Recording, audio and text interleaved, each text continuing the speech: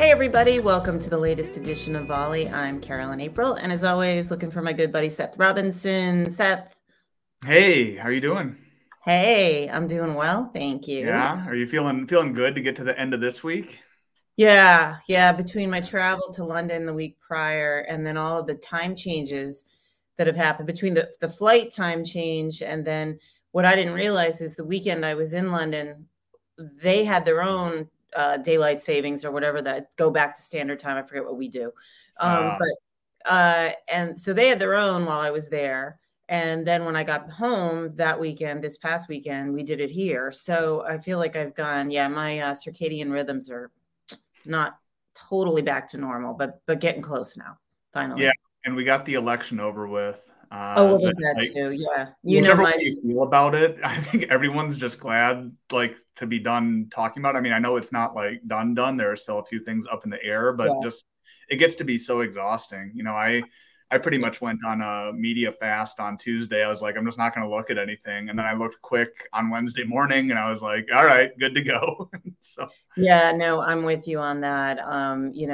Regardless of how you feel about the results, it's definitely nice to get a break from the political ad fatigue that I definitely have here. yeah, I'm in a major media market for political ads, and it's just been just nonstop. And yeah. it was beautiful. Like yesterday, I turned on the television, there were no more ads.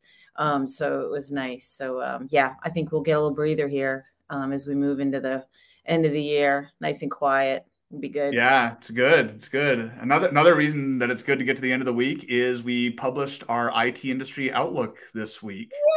So that Yay! Yeah, is it's a big one for us. it's a big one. Yeah, it's Yeah. always one that you and I work on together. We Mhm. usually have studies that only one of us is working on, but this is our joint study, and it's another one of our flagship studies. So a lot went into it. There was a little bit of a time crunch this year, so really nice to have that one up on the website. We'll post links in the show notes and everything. But we wanted to talk about it today. We always cover Mhm. some of the big trends that we think are going to happen over the next 12 months. And then each one of us has a pretty big section. Yours is focused on the IT channel, and mine is focused on IT professionals. So I think we're just Mhm. going to do kind of a quick run through of some of the highlights on the episode today. Yeah, I'm excited. We did have a tight timeline. I think we met it really well, so I'm happy for that. And it's a good project. I enjoy doing it every single year. So, like you said, I think we'll highlight a few things from the study. We do normally we do 10 trends. They're a little bit prognostication, a little bit of what we're kind of seeing in the marketplace. You do five, I do five. I thought I'd highlight one today that I think is very general and it kind of applies to both our audiences, the IT pro and the IT channel. And that is that, business as usual, while we may think that it was going to return to pre-pandemic because now we're sort of coming out of the pandemic, and I think 2023 might be the first year where it's not the topic of conversation on everybody's mind as the number one thing.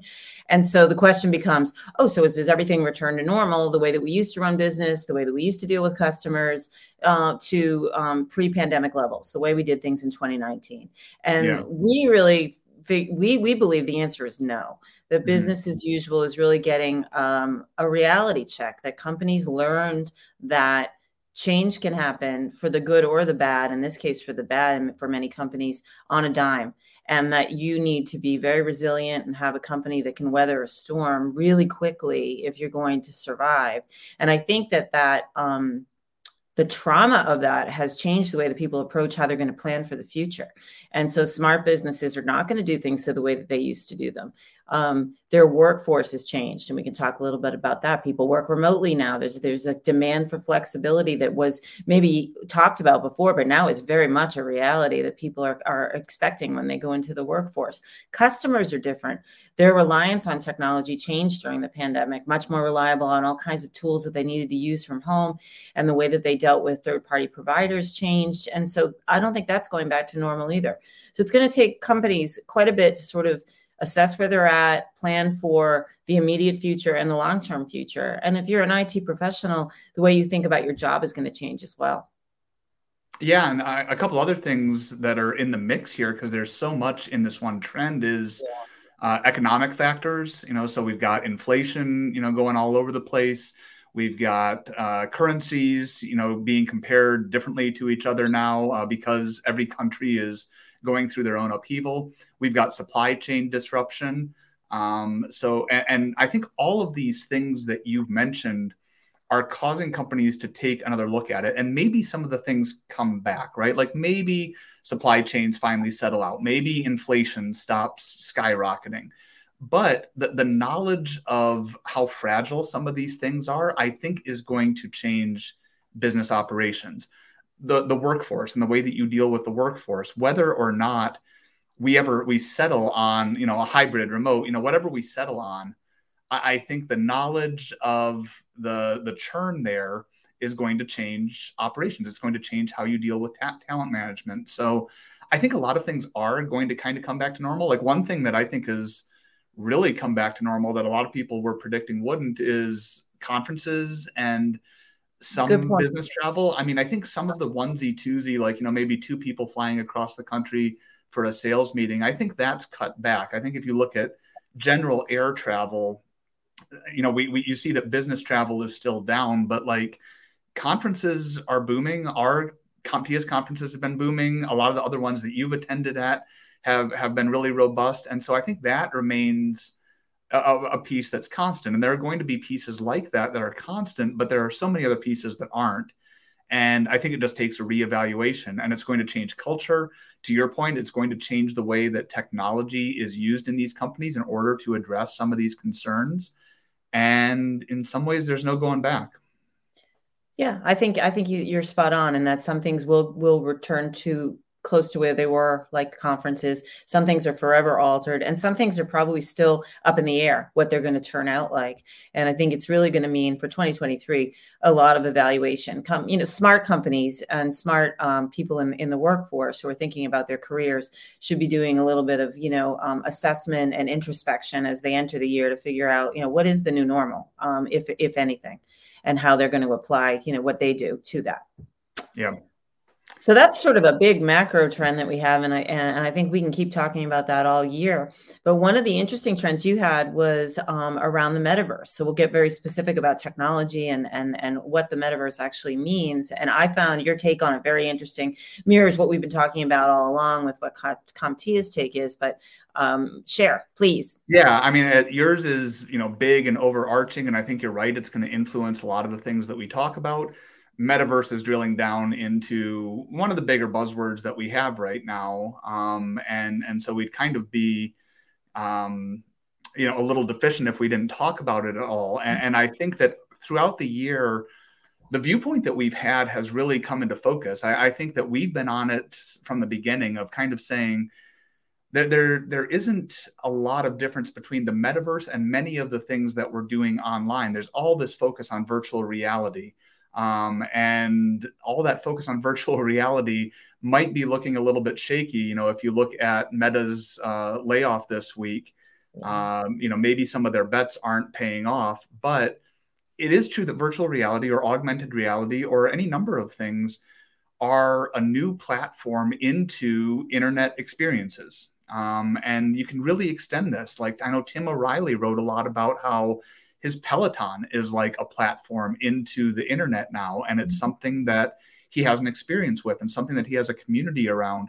And so I think putting all these things together, the metaverse it's almost back to that old term that we used to use that I don't think anyone uses anymore, cyberspace, right? We used to call the internet cyberspace, and that's what it is now. It's this big space that you can tap into in a lot of different ways. And so the challenge for a company is keeping all of those tap-in points consistent and tying them all together and making sure that your customer has a holistic experience as you're going from one platform to another. You're experiencing the company or the brand in different ways. You want to make sure that all ties together and that you don't have these disparate experiences if you're on a web browser on your PC or if you're on mobile or if you're in virtual reality, whatever it is, you want it to all feel consistent. Yeah, I like the way that you tie it into the customer experience. I mean, that's very much a real topic. And we've talked about it plenty. We've done studies on it. And I like linking in the metaverse as just another part of that omni-channel approach to the way you deal with customers, their preferences for how they want to interact in a transaction scenario, a buying scenario, a research scenario, whatever it happens to be, a collaboration scenario. And just adding that to the mix as opposed to having it be something separate kind of goes to your point of this is all about online life. But I love putting it in the bucket of customer experience because I think that is going to be one of the more important pillars of business in the years ahead. It has been in the last few years, and I think it's going to continue to be something that we talk about quite a bit. So adding another element that, quite frankly, for some customers is going to be, something that they really want and desire, and to have that in your arsenal as a way to interact with your customers, if you're a business owner, is terrific. And if you're a consumer, having that as an option is the one that you prefer is going to make you kind of gravitate to certain types of companies. So I like fitting it into that part of the discussion. Yeah, and that's actually a really good point to bring up because, like so many other emerging trends or emerging technologies that we've talked about, a company might sort of have this thought of like, what's our metaverse strategy? Yeah. But pretty quickly, they're going to get away from that. Like, you are not buying metaverse. Metaverse is not a product. You're not going to bring it in. But what do you have a strategy around customer experience, right? Yes. And so the strategy is customer experience. Metaverse and mobile and many other things are technologies that you bring to bear on that strategy. And that's how it's really going to play out over the next year, is figuring out what strategy are we talking about, and now what technologies do we want to use to accelerate that strategy. Yeah, I think this is one of our better examples of trying to explain about emerging technology and how emerging technology is not, it's not about a specific point product. It's about having a strategy and where some of those products fit in to help you achieve your outcome, whatever it happens to be. I think I'll use that as a good platform, or a springboard, I should say, to move into more of another bigger topic. And that was related to the data we collected specifically from the channel for the Outlook. And it goes to our topic of change and evaluation and looking ahead to how to run your business. And one of the things that I think, going back to the pandemic, not to belabor it, but it really did make a lot of channel companies take a look at their business, and in particular, their business model and where they were at. Now, business model change in the channel is nothing new. There's been sort of a slow march from traditional product resellers of hardware to managed service providers and solution providers. That's been going on for decades. Not everybody has made the move, but many in the channel have, at least in part, made that move. But now we're seeing sort of an escalation of business model change and different types of business model change. And we really wanted to dive in on that a little bit with this particular study and find out what you're up to if you are changing your business model. And not surprisingly, we found, quite a few, like almost a third of channel companies say they've already undergone some kind of business model change. The other really big chunk are in the middle of it. Another third or so are considering it, and very small number of channel companies say that it's off the table. They're not considering any changes to their companies. That's pretty staggering, the amount of change, given how small most channel companies are. So changing your business model for a little company is no small feat. No pun intended. It just isn't, because it's very difficult to pivot away from the things that are, keeping the lights on in your business every day to something new. But what we're seeing is many more channel companies are starting to really make that move into managed services. And interestingly, not just traditional managed services where we're talking about management of devices and networks, traditional remote monitoring and management of a network platform for customers, infrastructure, basically. Now we're seeing the number one business model change is moving from being a reseller into managed services that embrace everything. So you're doing managed services at a higher level up the stack, taking care of business applications, cloud applications for customers. And that's really next level managed services. And that's where more of the money is going to be. That's where customers are. So it's good to be moving where they are as opposed to just staying in the infrastructure lane. You can do all of that at once, but moving up the stack is wise for a lot of these companies. And then the other quick thing I'll point out is there's business model change that has nothing to do with moving to managed services. Some companies are taking on a new vertical, figuring out that the pandemic did show us some verticals really suffered. If you were in the hospitality industry, you suffered during the pandemic, but it shined a spotlight on how different different industries and sectors are. And wise channel companies are figuring out, you know what, if I learn to specialize in this area, that in and of itself is a business model change, and it's a differentiator competitively. And then a lot of other companies are deciding to go full on with consulting. And we've talked about that quite a bit, but it relieves them of the duty of transactional product sales and allows them to move into becoming more of a subject matter expert on a particular business, and helping a company with a particular business outcome. So all of that is in the mix. And I think we're going to see a lot of business model change going forward in the next year and the year beyond. Yeah, it's that last one that I think is the most interesting. And I know that you were pretty excited to start asking these questions in the Outlook around business model. And that's one of the things that you really want to dig into more moving forward. And I think there's so much to dig into that we've got all of the change from product centric to service based that's been going on for at least a decade. And there's obviously data that's showing us that we haven't passed the midpoint on that. A lot of companies are still going through that transition. They're going to go through that transition. But the consulting one that you mentioned at the end there, I think is kind of a symbol of a transition that is really just at the beginning for so many of these companies. And that's shifting from tactics into strategy, right? That even if they've done consulting, it might be consulting around like how you set up a data center or how you set up your storage architecture, technical stuff, right? Yeah. Now they need to move into this era where so many companies are using technology strategically. And so the channel firms need to understand business objectives. They need to be doing the same thing that we were talking about with Metaverse, is understanding the strategy, understanding the goals, and then applying technology to those goals. And so it's not focused on the technology, it's focused higher up at the business level. And again, I think that our data shows, and I think that our anecdotes and stories that we get when we go to our conferences and talk with our members show that so many companies are just at the beginning of this, that they really haven't shifted over into being a business partner with some of their clients. I think we see that a little bit more in like internal IT departments, where if a company has, especially a pretty big internal IT department, they're really bringing them along strategically. Third parties are maybe not quite as far along that path right now. And so that's going to be really interesting to watch in the year ahead. Yeah, I think what we're seeing, and it's very slow, and also you're right, very nascent right now, is smaller channel companies starting to get into business process with their companies and business outcome, and helping consult around that. The kinds of things that the big Accentures have been doing for years, the IBM Global Services, helping companies with that now trickles down to whatever form it's going to take to the smaller firms. But you mentioned IT departments, so we wanted to talk about what's going on with your IT pro set and some of the things that you decided to highlight in the Outlook. Yeah, I think the common thread between our two groups is this sense of optimism that is a little surprising. I think especially as we got towards the end of the year. I think earlier in the year, we wouldn't have been surprised to see that optimism. Like you had mentioned, we're coming out of the pandemic. It's starting to fall on the list of priorities that people are thinking about, and people are thinking that they're going to get back to, some version of normal and build on the lessons that they've learned. But then as the year went on, we had global disruption, we had economic forces, whatever. We still saw a lot of that optimism in our survey, which was collected in September, October. So kind of interesting to see that. I mean, I think it speaks to how many companies are really relying on technology, whether that's from a third party or whether that's from their internal staff, in order to not just keep the lights on, but to keep the business driving forward. So I think we see that optimism.